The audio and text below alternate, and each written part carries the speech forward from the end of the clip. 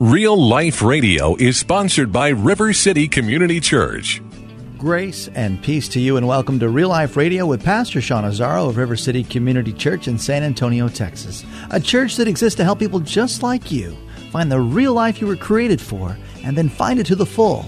And that's what Jesus said in John 10:10. And we're in a series called Financial Fitness and being good stewards with what God has given you. It's a topic that strikes fear in the hearts of many, but the message today is called Crossing Over. The tithe is God's bridge to move my heart from fear to faith. Grab a Bible if you have one nearby. Pastor Sean's going to back it all up. It's time for Real Life Radio. We're talking about financial fitness. And I have to tell you, this is part of something bigger that God is doing here at River City Community Church. He's given us a theme this year of strengthening. We've grown as a fellowship, and that is an awesome thing. And there's two sides to growth. There really are. You know, you think about a tree. A tree has a huge trunk that comes up out of the ground and a beautiful canopy, and that's the stuff we love. But we understand that there's a whole root system that nourishes and supports and strengthens that. And we love to think about the trunk, and we love to think about the canopy of leaves, and that's the stuff that's beautiful, right? That's not possible without deep roots. And God wants to continue to grow deep roots in this fellowship this year. And the theme He's given us is strengthening. We started the year talking about community, because that's how we roll here. That's how we do life together. Community groups, people, smaller groups, relationships with one another, connecting. That's an element of depth, of strengthening and growth.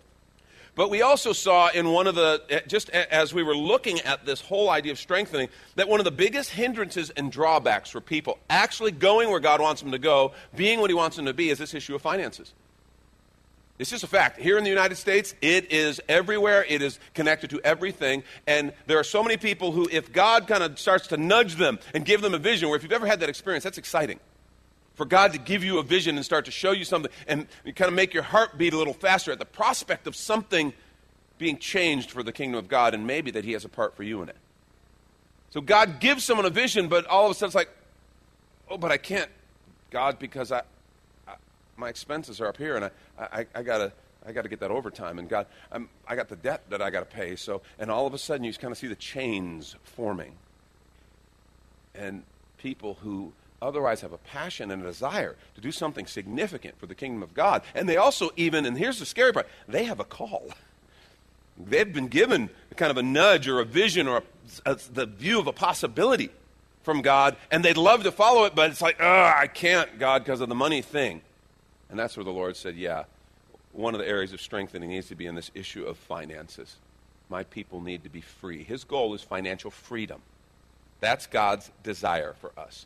Free to follow His voice, free to follow what He puts in our hearts, free to be the people He created us to be.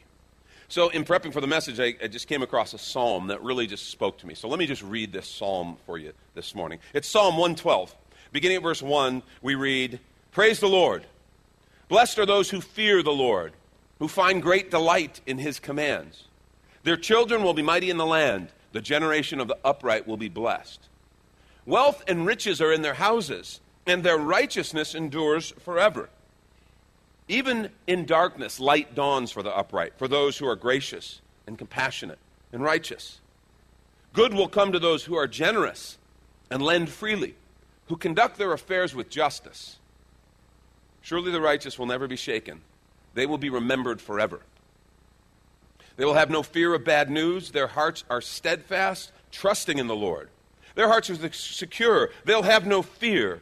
In the end, they will look in triumph on their foes. They have freely scattered their gifts to the poor. Their righteousness endures forever.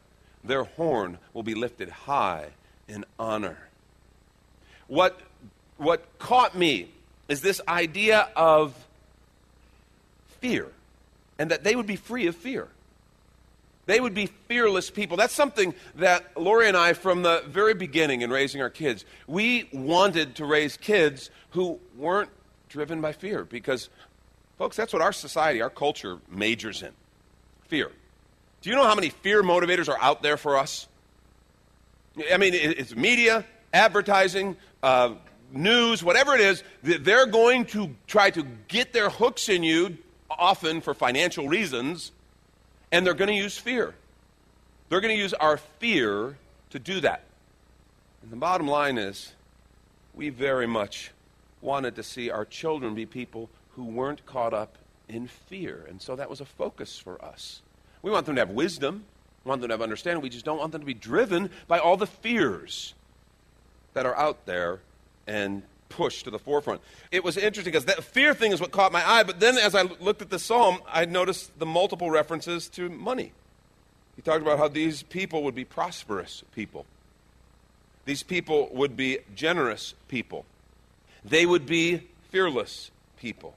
And I thought that was extremely appropriate because one of the greatest things that people fear in relation to is money. It's one of the most pressing fears that will push and slam people into submission. Fear more than anything else, I think, steals the financial freedom that God desires for his children. And we know it's not the same with every person, right? You know, the people next to you might have totally different angles on this idea of financial fear. Some of you may say, I never have any financial fear. I'd love to talk with you afterwards and look in your eyes. Because either I just want to say, man, we're not worthy, or you're lying to me. Because it's a temptation. It's a challenge. It's not the same with every person, though, is it? You know, some people, it's very basic, and we can even kind of understand. What if I don't have enough? That's a big fear. What if I don't have enough to meet my basic needs, or to meet the needs that I think are really important? I've known multiple different people who grew up in situations where their family maybe didn't have a lot, or they went through real tough financial times, and that financial thing was always there. And I've watched that shape people so that they have a ton of financial fear. They're terrified that they won't have enough, and so they're always kind of trying to shore everything up, to protect against the possibility of not having enough. There's certainly parts of that we can understand, but it becomes a lens through which we look at the world. It develops this kind of zero-sum game mindset. If you're not careful, you can get to the place where you think if someone else all of a sudden does well and all of a sudden they have something, it's like there's less in the world now, and that fear starts to grip, the fear of not having enough. That's a big one. But people with resources who have a lot, actually, they have fear. And you're like, what would they possibly have to be afraid of? Well, what about the fear of being taken advantage of? That's a big one. People who have resources often struggle with generosity. They struggle with, should I give? How can I give? But I don't want to be taken advantage of. And that's a fear. And so they're always watching, guarding. And here's the third one that you might go, wait a minute, what's that got to do with money? It's got a lot to do with money. Just trust me for a second here, and then I'll explain. How about the fear of what will people think? This is a huge fear. What will people think? Fear of what people will think of us. You know, what's that got to do with money? Well, let me explain. If I dress the way I can afford, what will people think of me? Like several ladies are looking at me like, that's offsides. I can't believe you said that, Pastor. Okay, guys, you're not off the hook. If I drive that car that I can actually afford, what will people think of me? If I live in the house I can afford, what will people think of me? Fear of what people think is one of the greatest contributors, I think, to our financial issues. I think there's this like kind of peer pressure to mismanage our money. It's all based on this idea of what will people think of me?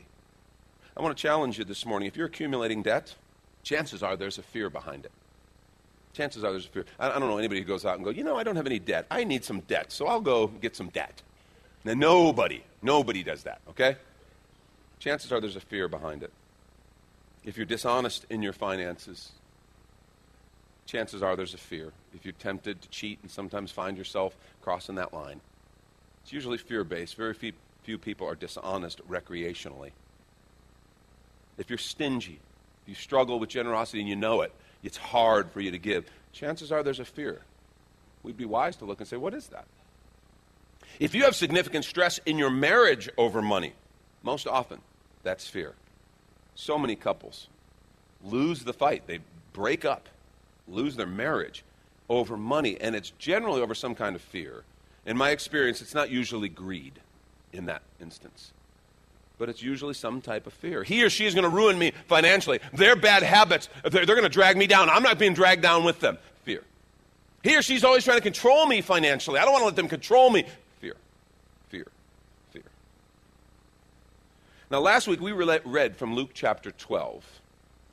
In Matthew chapter 6, we see a parallel. If you have your Bibles, flip over to Matthew chapter 6. We see a parallel to that passage. I believe most likely what we see in Matthew 6 and Luke 12 are two different accounts of two different sermons that Jesus gave. Some people say, well, they're two, Matthew and Luke's accounts of the same sermon. I actually don't believe that. Jesus was an itinerant minister. He preached lots of the same things, similarly but slightly different in different places. It's very normal. And I think that's what we're seeing here. But this part is so similar. Matthew chapter 6. You remember in Luke 12 we had read, Jesus talked about, why do you worry about what you're going to eat? Look at the birds. They don't worry, yet Father feeds them. Why do you worry about what you're going to wear? Look at the flowers, how beautiful they are. Father clothes them. He'll do that for you. Why are you worried about it? In Matthew 6, he says it so beautifully, and he says some other things. I want to just pick up at verse 30. There's a whole conversation on finances. It's beautiful in Matthew 6, but I just want to look at this part for right now. Verse 30, if that is how God clothes the grass of the field, which is here today, and tomorrow is thrown into the fire, will he not much more clothe you? Look at this phrase, oh, you of little faith. Take note of that. Oh, you have little faith. And then he goes on and says, so do not worry, saying, what shall we eat or what shall we drink? What shall we wear? The pagans, the unbelievers run after these things, and your heavenly Father knows that you need them. Seek first his kingdom and his righteousness, and all these things will be given to you as well. What's he talking about? What things? Food, clothes, the stuff we need, right? That's what he's talking about. Seek first the kingdom. And then he says, therefore do not worry. That's the second time he's used that word, about tomorrow. For tomorrow will worry about itself. Third time, each day has enough trouble of its own. That word worry, it's really a little more nuanced than just fear, but we see it as kind of a expounding on that idea of fear. Our word worry comes from an old English word, würgen. It's actually of Germanic roots, and it means to strangle or to choke. Kind of enough said. It's actually the same word that's used in the Greek. It's the same word that's used in Luke chapter 10:41. Remember, Jesus at the home of Mary and Martha is so distracted and caught up in all her preparations. She's missing a visit with Jesus. She's missing the most important thing, and she's screaming at her sister. She's trying to get Jesus to yell at her sister. This big thing, and Jesus says to her, Martha, you are so worried and bothered by so many things. You are so choked and strangled. You ever felt choked and strangled by things you're worried about? Those fears that just kind of, you wake up with them in the middle of the night, you can't go back to sleep, you can think about them. Tends to be the quiet times. See, this is more than fear. It's describing the distracting, choking, obsessive nature of the worry, anxiety, and yes, the fear that comes through worrying about money and resources. And Jesus, in this passage, just like he did in Luke 12, offers a beautiful alternative to fear and worry, and it's very simply called faith. Oh, you of little faith. We read that as a criticism. Don't read it as a criticism. Read it as a longing wish for us. Oh, you have such little faith. I want you to have more. Because if you really believed, if you understood what is yours, you'd be so free. I have such a gift for you. Oh, you have little faith. Hebrews 11:1 says that faith is being sure of what we hope for, certain of what we do not see. And we want to take a quick minute to remind you that you're listening to Real Life Radio with Pastor Sean Azzaro of River City Community Church in a series called Financial Fitness. And if you'd like to hear the full message or even watch the video podcast from Pastor Sean, it's available right now on demand on the sermon page at the River City website called reallife.org. And if you think you'd like to come and visit River City Community Church, here's your invitation from Pastor Sean. Do you ever look at your life and feel like you were made for something more? Jesus made a simple statement. The thief comes to steal, kill, and destroy, but I came to give you abundant life, real life. I talk to a lot of people, and many seem to feel like they're settling for a whole lot less. Hi, I'm Sean Azzaro, pastor of River City Community Church, and we are so convinced that we were made for something better. We call ourselves a church for real life. I'd like to invite you to join us for one of our weekend gatherings, which are an exciting and artistic blend of music, reflection, and practical insights, all designed to explore the life that God meant for us. River City is located 1.5 miles outside of Loop 1604 on Lookout Road across from Retama Park. Service times are Saturday at 5 p.m. and Sunday at 9:30 and 11:15 a.m. River City is a church for real life, so our home on the web is reallife.org. To find out more, visit us online at reallife.org. God created you for something very special. Come find out more at River City Community Church. And back to this message called Crossing Over. This is Real Life Radio. Faith is being sure of what we hope for because Father has promised it. We hope for it. In other words, we don't have it yet, but we're going to have it because Father's promised it. And faith says we are sure. And certain of what we don't see yet. It hasn't happened yet, but it's going to because Father promised it. So we are sure and we are certain. And Jesus says you have a Father who is your provider. So you don't have to be afraid. You can be sure and certain that he will provide. In fact, Psalm 112, which we read at the beginning of the message, begins with this phrase, blessed are those who fear the Lord, who find great delight in his commandments. That's interesting. The fear of the Lord has been kind of a confusing topic for people because it is really the fear to end all fears. You know, we think of fear of the Lord, and that's kind of what? I love the Lord. How do I fear? Well, it's not like the child of an alcoholic parent who's afraid of irrational and violent outbreaks. It's not that kind of fear. It's a reverence and a respect that says, God, you're in a league all your own. It's that reverence that says, Father, there's none compared to you. And we recognize when we're in the presence of the Father, we're not sitting there chatting with an equal. We're speaking with the great I am. And so there's this reverence, this holy fear of God. But it has been called, rightly so, the fear to end all fears, because if God, my Father, is with me, what do I have to be afraid of? What do I possibly have to be afraid of? That's the idea that Jesus is saying. Your Father loves you. The Creator, the Almighty, loves you and says he will provide everything you need. Why are you so worried and afraid? And what's interesting is we sit and we know this, and yet we wonder what's going on here. I've called this message Crossing Over, okay? Because our desire is to cross over from fear to faith. Paul says in Romans 8:15, he says, you didn't receive a spirit that makes you a slave again to fear, but you received the spirit of sonship, and by him we cry, Abba, Father. Your Father loves you and wants to provide everything you need. And so I then sit and go, okay, then what's wrong with my heart? Because sometimes my heart gets afraid over money, over resources, over stuff. I know this. I believe it. And remember I told you at the beginning of this series, I said, how you view God. Remember the unfaithful servant in the parable? And his view of the master affected his behavior in a really negative way. I said, your view of Father will determine how you receive this teaching. So right now, here it comes. How do you view Father? Because I actually believe every word Jesus said. I believe that about God. Do you? Do you believe that about God? Then what is wrong with our hearts? That's the problem. That's where I sit and go, when I start getting stressed or worried or fearful, what is wrong with me? And Jesus gave us the secret a little bit earlier in Matthew 6. We actually read it last week in Luke 12, and I commented on it, and I told you we'd be expounding on it a little bit. Matthew 6:21, he was talking about money. You can't serve God and mammon. Store up treasure in heaven, all these different things. And then he says in verse 21, for where your treasure is, there your heart will be also. Remember how I told you that doesn't really make sense? That's backwards. That's not right. Because what Jesus should have said, okay? And before you think about blasphemer correcting the Almighty, just hang with me. What Jesus should have said was where your heart is, there your treasure will be. Because we all know that, right? You know, you want to know where someone's heart is, their values, check their checkbook, check their calendar. We know that, right? That's not what Jesus said. He's not giving us an obvious truth that we all already know. He's giving us something that is priceless and precious and actually somewhat counterintuitive. He didn't say where your heart is, there your treasure will be. He said where your treasure is, there your heart will be. Isn't that interesting? In other words, I can take my treasure and I can train this fearful, unfaithful heart of mine. I can train this heart by directing my resources. He is giving us a secret because of the fact that our resources meet our needs. Our resources are so deep and personal. Where we go to meet our needs is where we are tempted to worship. It's typically how it is. Where we meet our needs is where we worship. From ancient man all the way up to, I don't have time to go into all that, but think about it, write a research paper and email it to me. No, I'm just kidding. I don't want a bunch of research papers, okay? This idea, though, that where my treasure is, there my heart will be. He is giving us a way to train our heart. And I want to challenge you in this area of finances this morning. Father gave us a way, a powerful tutor to train our hearts with, and it is called the tithe. If you're taking notes, I want you to write this down. The tithe is God's bridge to move my heart from fear to faith.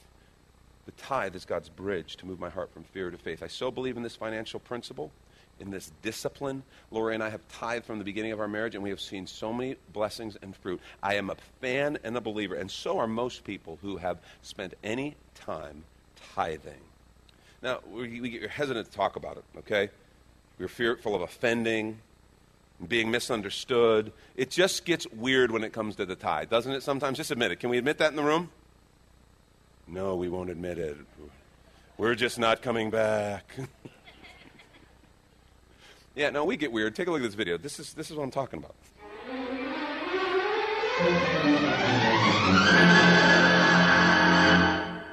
I give to God by enjoying what He has given me. Okay? I mean, do you really think He expects something back?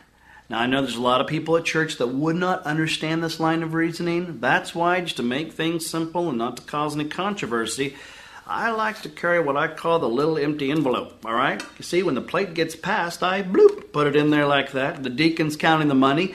They only know me as the crazy empty envelope guy, but the people sitting around me, clueless. I win, they win, God wins. No one gets hurt because no one knows. God knows. Huh? I tithe. But just not like in the form of a 10% check per se. Let me tell you what I mean. When I go to church on a Sunday morning, they're selling donuts, I buy some. Boom, that's a tithe. When my whole Sunday school class wants donuts, and I, out of the goodness of my heart, buy a whole bunch for the Sunday school class, boom, that's another tithe. But it's not about me spending money. It's about the smile on people's faces. That, my friends, is tithe enough for me. Case in point, the church was having date nights where we could take our spouse out for an evening, and they were charging $25 for child care. Boom shakalaka tithe. I'll tell you what the biggest tithe was. When I spent over $100 on our meal, and my wife was grinning ear to ear, that, my friend's, a tithe. Yeah, I have money, that's a fact. But you know what? It's a heart thing between me and the Lord and the pastor, because he needs to know what I'm giving now that we have this little building campaign going on, if you know what I'm saying. And pastor, I'd give a little bit more. I'd give a little something if you'd have that music minister sing a couple more hymns now and then, huh? Hey, what's this? Watch this. Is that a Benjamin? I think it is. Benji likes hymns. Come on. You want it? Come on, pastor, do what I say, huh?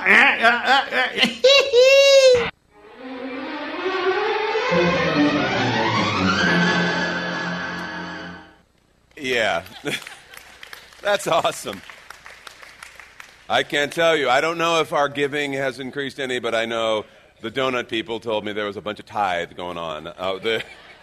They told me, you can't believe how many people told us they were tithing now by buying a donut. Oh, good. I said, you show those kind of things at River City, it never works the way you hope, okay? Yeah, it just, I have actually heard kind of serious renditions of a lot of that. Because it's just an awkward kind of thing when we talk about the tithe. Well, you may be here, you may be new, you may have no idea of what this thing called the tithe is. Let me walk you real quickly through the scriptures and show you this principle. In Genesis chapter 14:20, it's the first mention that we have. There was possible indication of even earlier. But Genesis 14:20, blessed be God Most High, who delivered your enemies into your hand. Then Abraham gave him a tenth of everything. He's talking about Melchizedek. Abraham gave Melchizedek, the priest of the Most High God. Hebrews 7:2 says that Melchizedek means king of righteousness and also king of Salem, king of peace. Kind of a mysterious character. Many people believe it was a pre-incarnation manifestation of Jesus Christ himself. We're just told he is the priest of God. But Abraham, having gained spoils of war from delivering his nephew Lot, gave a tenth of everything to this Melchizedek. Leviticus 27:20. Now Moses is writing under inspiration of the Spirit in the law. 27 verse 30. A tithe of everything from the land, whether grain from the soil or fruit from the trees, belongs to the Lord. It is holy to the Lord. The tithe was this idea that whatever you make, God would like you to take a tenth. God commands and instructs to take a tenth and give that back for ministry. It's all God's, we understand, but a tenth was holy unto the Lord. It was for the purpose of caring for the ministers, the priests, the Levites, the maintenance of the place of ministry and worship, for religious celebration, the declaration of God's glory throughout the earth, for the poor and needy, benevolence ministry. That's what the tithe was for. Some people think the tithe ended when we went into the New Testament. Actually, it didn't. We have to understand, Jesus, his disciples, all the founders of the early church were all Jews, and they all tithed. In fact, Jesus talked about where the Pharisees had kind of gone sideways in their whole faith. But they remain very faithful to the tithe. In Matthew 23:23, he says, "Woe to you, teachers of the law and Pharisees, you hypocrites! You give a tenth of your spices, mint, dill, and cumin." He said they would someone give them a little baggie of spices. They would divvy up a tenth and make sure they tithe. And Jesus says, well, that's great. He says, but you've neglected the more important matters of the law. Justice, mercy, and faithfulness. You should have practiced the latter without neglecting the former. In other words, you're missing the whole point of the tithe. You're missing all of it if you miss the heart of God. Thank you, Pastor Sean. You've been listening to Real Life Radio in this series called Financial Fitness. And if you'd like to hear the full unedited message and this series, it's available right now as a free download when you find the sermons link at reallife.org. But of course, you're always invited to come and visit us at River City Community Church, located on Lookout Road right behind Rotama Park. You can see all the details, directions, and service times, including the Saturday night service, also at reallife.org. If you'd like to call the church, the number is 210-490-5262, as Real Life Radio is a service of River City Community Church, and we hope you join us again next time for more Real Life.